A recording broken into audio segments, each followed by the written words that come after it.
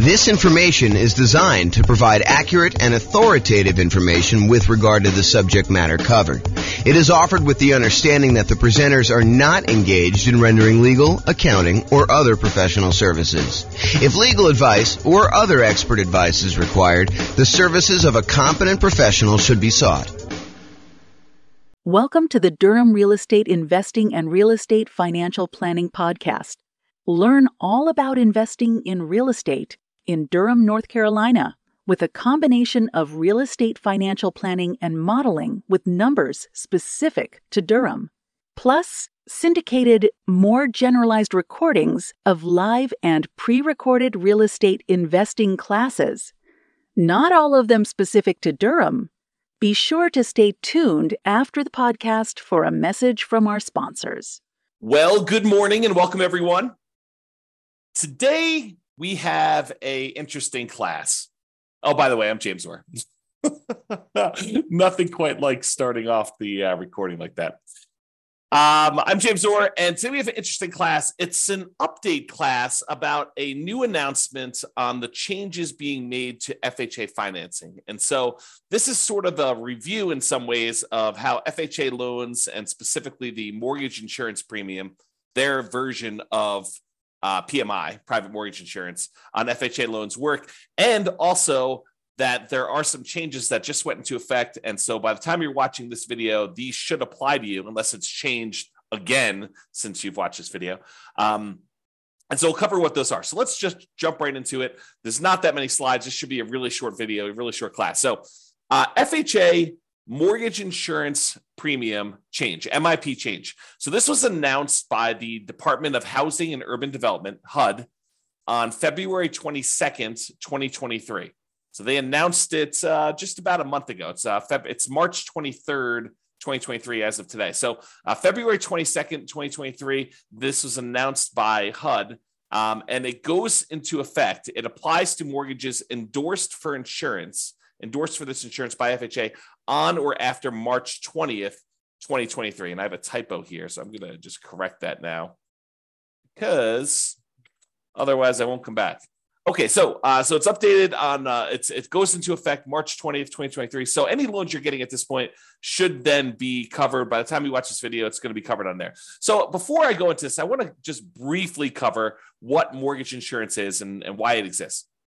So in an ideal world, a lender making you a loan would like to see you put 20% down on a property. They want to be protected in case you default. So they say, hey, look, we really would prefer that you put 20% down. That way, if for some reason something happens to you and you're unable to make the payments on the loan, we can go ahead and foreclose after a reasonable period of time, and we could take possession back of the property, and then we could resell the property and ideally get all of our money back out after all expenses. So imagine, they go buy the property. Maybe there's a little bit of repairs that need to be done. Maybe they need to hold the property for a short period of time. Maybe you had some back payments. Maybe they have to pay a real estate agent a commission to help them list the property, and then a real estate agent a commission in order to help the buyer buy the property. And so by the time they're all done, they think that having a 20% cushion of equity based on the value that you're buying the property for is enough for them to likely not lose money. Is it possible for them to lose money even with 20% down? Sure. Is it likely that they'll make a profit with 20% down? Sure. Okay. But the idea is that the lender would really prefer it if you put 20% down. However, they've realized that not everyone has 20% down, and not everyone wants to put 20% down. And so they say, look, okay, you want to put, in this case, 3.5% down or something less than 20%. I'll tell you what we'll do. I'm willing to make you that loan. However, in order to protect me, I'd prefer it if you put 20% down, but in order to protect me in case you default, I want you to go to this third party, and I want that third party to guarantee, to ensure me that if for some reason you do not make the payments as agreed and I have to foreclose on the property and then I have to go and take possession of the property and then resell it, that I am not going to lose money on this deal. Okay. And the terms of that might be a little bit varied depending on who it is and how it's all structured. But the idea is that the insurance company, this third party insurance company that you're paying, is insuring the lender in case you default because you're putting less than 20% down, and they feel they want that extra security in order to be willing to give you the loan. Okay?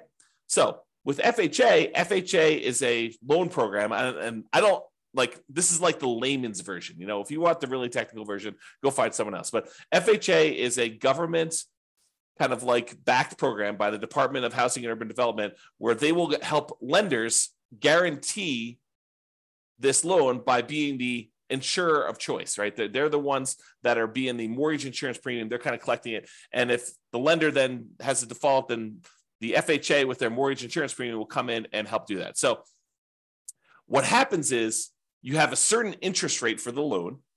And then in addition to that, you have this mortgage insurance premium. And what has changed is that mortgage insurance premium as of right now. So it used to be a certain number, and it varied depending on how much you put down. I'll show you the table here in a second. But now it is less. And I think the amount less it's 30 points, which we'll talk about what that means exactly. So the bottom line for you as a real estate investor who's thinking about buying a property using an FHA loan, and usually FHA loans are used by people who own or occupy properties. I'm not aware of any loan of any version of FHA where you can not own or occupy the property. So this is really a strategy for house hackers, someone who's going to be buying a property, moving in, and then renting out part of the property. The most common version of that is you're going to go in, you're going to buy a duplex, you're going to live in one half of the unit, one half of the property, and the other, and your tenants are going to live in the other half. So duplex would be an example of you house hacking, but it could be a duplex or a triplex, 3 units, or a fourplex, which is 4 units, where you live in one of them and you rent out the other units. But it could also be you buy a single family home and you rent out rooms, as an example. That's another version of house hacking. So if you get roommates, you're house hacking. You could use an FHA loan to buy that property as an owner occupant. Usually it's 3.5%, as low as 3.5% down. You could put more down, which we'll see here in a second. And then you'll be able to get this loan and buy the property and then house hack. The other version where investors use FHA is for nomads. And nomads are a real estate investing strategy where you buy a property as an owner occupant. You move into the property. It's a requirement of you getting an owner occupant loan, which allows lower down payments and improved interest rates, lower interest rates. So those are 2 advantages of getting owner occupant financing. So you get an owner occupant loan. You have to move into the property. If you don't, it's loan fraud. So you got to move into the property, but you move in, you live there for a year. The year is a requirement of the lender. When you get the loan, they're going to have you sign a document that says you agree to live in the property for a year. So if they change that policy, if they ever come and they say, hey, you now need to sign a document that says you'll live in the property for 2 years or 5 years or whatever, then we will start teaching the strategy is you move into the property, you live there for 2 years or 5 years or whatever the strategy is. We are complying with all the terms of the loan. If I'm not being clear about that. Okay. So you're getting this loan as an owner occupant, you're moving into the property, you're living there for a year. At the end of the year, whatever your agreement with the lender says, in this case, a year, at the end of the year, you're going to then go buy another property, again, probably as an owner occupant with an owner occupant loan, low down, nothing down type of loan where you're getting really good interest rate. And you're going to convert the previous property to a rental. You're going to put a tenant in the property. In some cases, it might be a tenant buyer if you're going to get sophisticated and do like a lease option. But for most cases, it's going to be a tenant in the old property. And then so now you have a property that you once lived in for a year, at least, maybe more if you're saving up for a down payment, you need more time, but at least a year, that you got a tenant in there now you've converted that old one to a rental, and now you've bought a new owner occupant property. Then you repeat this process as many times as you want in order to get as many rental properties as you want. So if you're doing 5% down loan and you had 20% that you could have put down on a single property, by doing this strategy, you can acquire 4 rentals instead of just that 1 rental. So instead of putting 20% down and buying 1 rental property, you now could use 5% down, buy the first one, live there for a year, put 5% down in the second one, live there for a year, put 5% down in the third one, live there for a year, put 5% down in the fourth one, live there for a year. And now you've got 4 rental properties, 4 large assets with good owner occupant financing, probably a PMI on most of them. But we'll talk about what that means in another class. But basically, you'll be able to acquire rentals with less down payment. Okay. So now that I've kind of described what this mortgage insurance is, how it works, who it's usually for, house hackers and nomads. It's not usually for non-owner occupants because you can't get these FHA loans in order to go buy an investment property. But the FHA loan is usually good for It's one of the really good loans for buying duplexes, triplexes, and fourplexes with a low down as long as you're moving into the property. You can also buy single family homes, but it's exceptionally good for buying these duplexes, triplexes, fourplexes with as little as 3.5% down. So I describe your effective interest rate, I'm using that in quotes, as the interest rate for your mortgage plus whatever the kind of like premium is for your private mortgage insurance, or in the case of FHA, they call it mortgage insurance premium. So when you add those two together, I kind of call that your effective interest rate, because it is sort of the interest rate you're getting on the regular loan, plus it's the interest rate you're paying on this mortgage insurance premium, which gives you an idea of like what the overall rate was. So your effective interest rate with FHA, with this change that they just put into effect, will likely be slightly lower than it was. So this can improve your cash flow slightly. If you were going to buy a property before this change, your cash flow would be a little bit less. But now that the change where they've lowered the mortgage insurance premium, your effective interest rate will now be lower. And so your cash flow will be slightly greater. It'll improve your cash flow.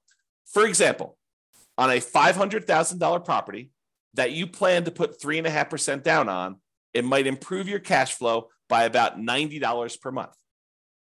That's not insignificant. That's a pretty good improvement in cash flow. And so that's what this change is. Okay. So now that I've covered it, let's go over the little summary sheet that they gave us. And I believe this is from HUD, Housing and Urban Development, and it kind of goes in. So I'm just going to read through it and kind of make some comments on it. So this is the annual mortgage insurance premium, MIP, and it applies to all mortgages except they've got two cases: streamlined refinance and simple refinance mortgages used to refinance a previous FHA endorsed mortgage on or before May 31st, 2009.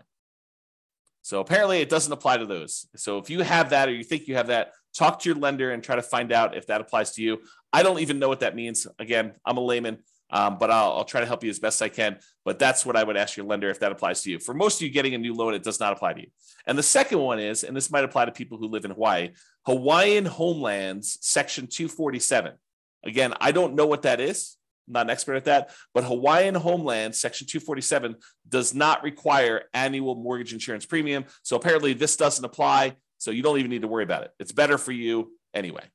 Okay. So those are the things that it doesn't apply to. Now let's go over what the things are. So they break this down into mortgage terms more than 15 years, for example, a 30-year loan, or mortgage terms of less than or equal to 15 years. And that's the second group. Let's go over the ones for more than 15 years first, the 30-year loan programs, which I think is going to be the more common one that you will use as a real estate investor. There are some exceptional circumstances where you may choose to do a 15-year loan, but I think for the overwhelming majority of real estate investors, they're going to choose a 30-year loan, something more than 15 years, definitely. Okay. So now they've broken down the ones that are more than 15 years. They have two different criteria. One where the base loan amount is less than a certain number, and one where it's greater than that same number. And the number is $726,200. So FHA loan limits vary over time. And they may set these new thresholds as property values increase and they get their approval to do so. They may bump up the kind of loan limits on these loans over time. But if you're getting a loan and it's over this amount, then certain criteria apply. If you're getting a loan and it's, did I say under? So there's certain loans that are under this amount, certain criteria apply. Certain loans that are greater than that amount, certain loan criteria apply. And again, this is not intended for you to like memorize this and use it. Go talk to your lender. They will know these regulations. They will assist you. Okay. And they may change over time, right? It's like, this is an example of it changing. And this is an example of me doing a video to help you understand what the changes are. But again, go talk to your lender to get the actual details. All right. So I'm going to focus in on the ones that are less than that number, $726,200. There's three options they give you for those situations. One where you're borrowing more than 95% loan to value.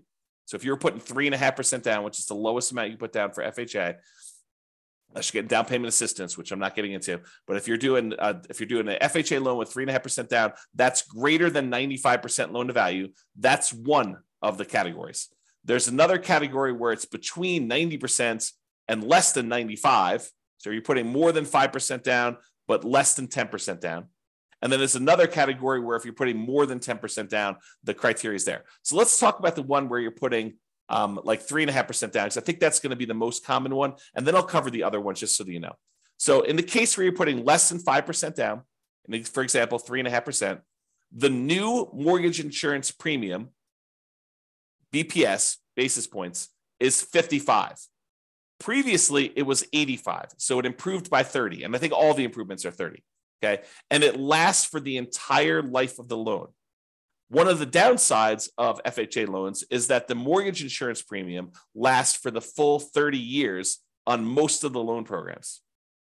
There are some exceptions, which we'll talk about here, but it really applies for the entire 30 years. So in order to get rid of PMI, mortgage insurance premium, on an FHA loan, you need to either pay off the loan, sell the loan, or refinance into a different loan product altogether. Those are the three ways to get rid of MIP on an FHA loan. Okay. On a conventional loan, one of the advantages of doing those is that the mortgage insurance premium on a lot of those loan programs goes away once you get below like 80% loan to value or 78% loan to value, depending on the lender program and everything like that. So in a lot of ways, conventional can be better, but you can't do duplexes, triplexes, and fourplexes as of right now with a conventional loan with low down payment. But FHA you can. So there's pros and cons to all these loan programs. It's not like one is universally always better. Okay. So if you're putting less than 5% down, for example, 3.5% down, the new mortgage insurance premium is going to be 55 basis points. Okay. Which, if I understand correctly, and I have to go do the math, is 0.55% of the loan per year.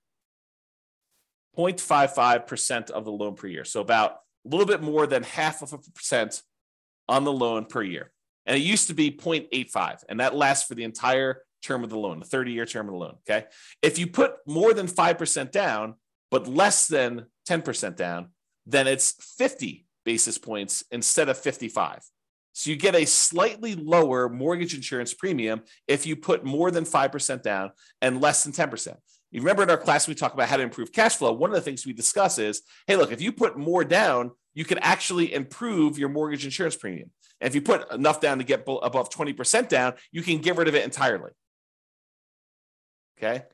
And not necessarily with FHA loans, but with other loans. Okay. You don't have to do any PMI at all in those cases. But here with FHA, if you actually put 5% down, you get a little break in insurance premium. It's about, what is that? About 10% of the premium less. You went from 55 to 50. I'm using really rough math. Okay. So before that used to be 80. Now with the new change, it's only 50. If you put between 5 and 10% down, and that still lasts for the entire duration of the loan.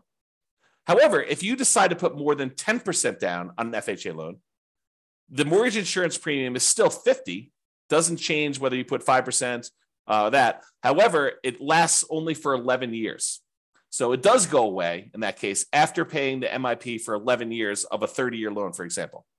So that's still a long time, but it doesn't last forever anymore if you started with more than 10% down on your FHA loan. All right.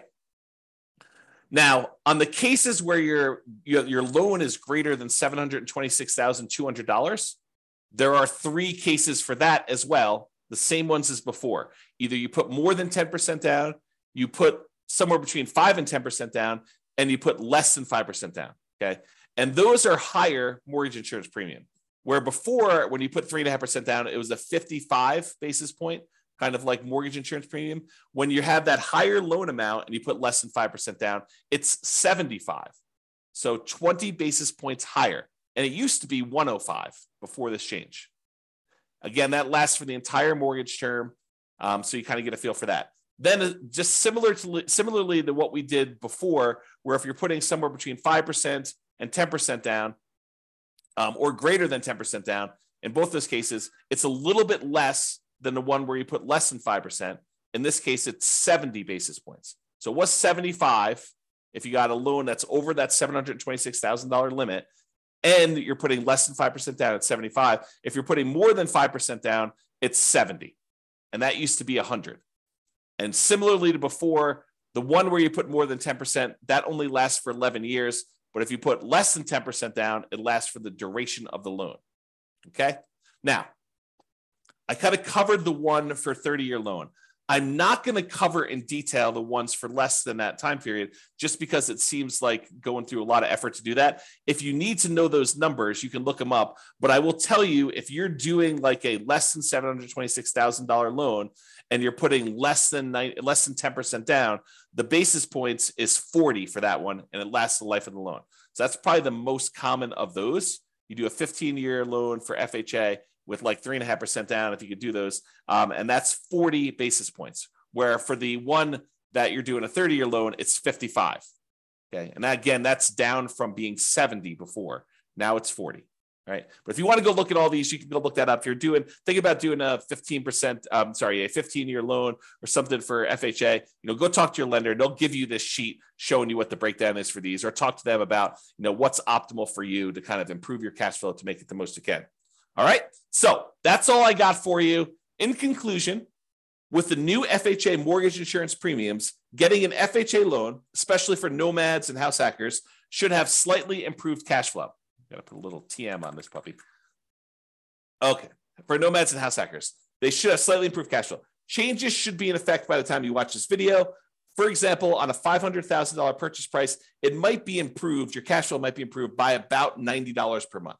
And again, run the numbers with your lender. This is just me sort of estimating back of the napkin math as to what the difference between those two premiums would be on a loan of that magnitude.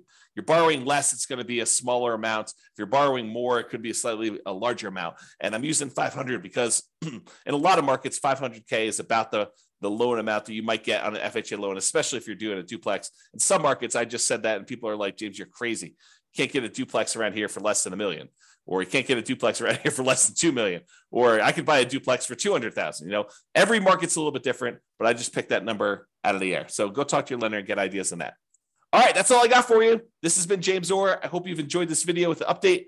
Bye-bye for now. With home prices up, mortgage interest rates up, and rents up, but not quite enough to counteract the higher prices and interest rates, cash flow on rental properties in Durham is harder than ever. Book a call with the Real Estate Financial Planner to apply our proprietary 88 strategies to improve cash flow on your rentals. See the show notes for a link to schedule your call and improve your cash flow today. If you're a real estate agent, lender, or professional in Durham that wants to help our real estate investor listeners, consider reaching out to learn about collaboration opportunities with this podcast. We'd love to add more value to our listeners by having you assist our investors buy, sell, and finance their real estate investments. See the show notes to schedule a call to discuss collaboration opportunities.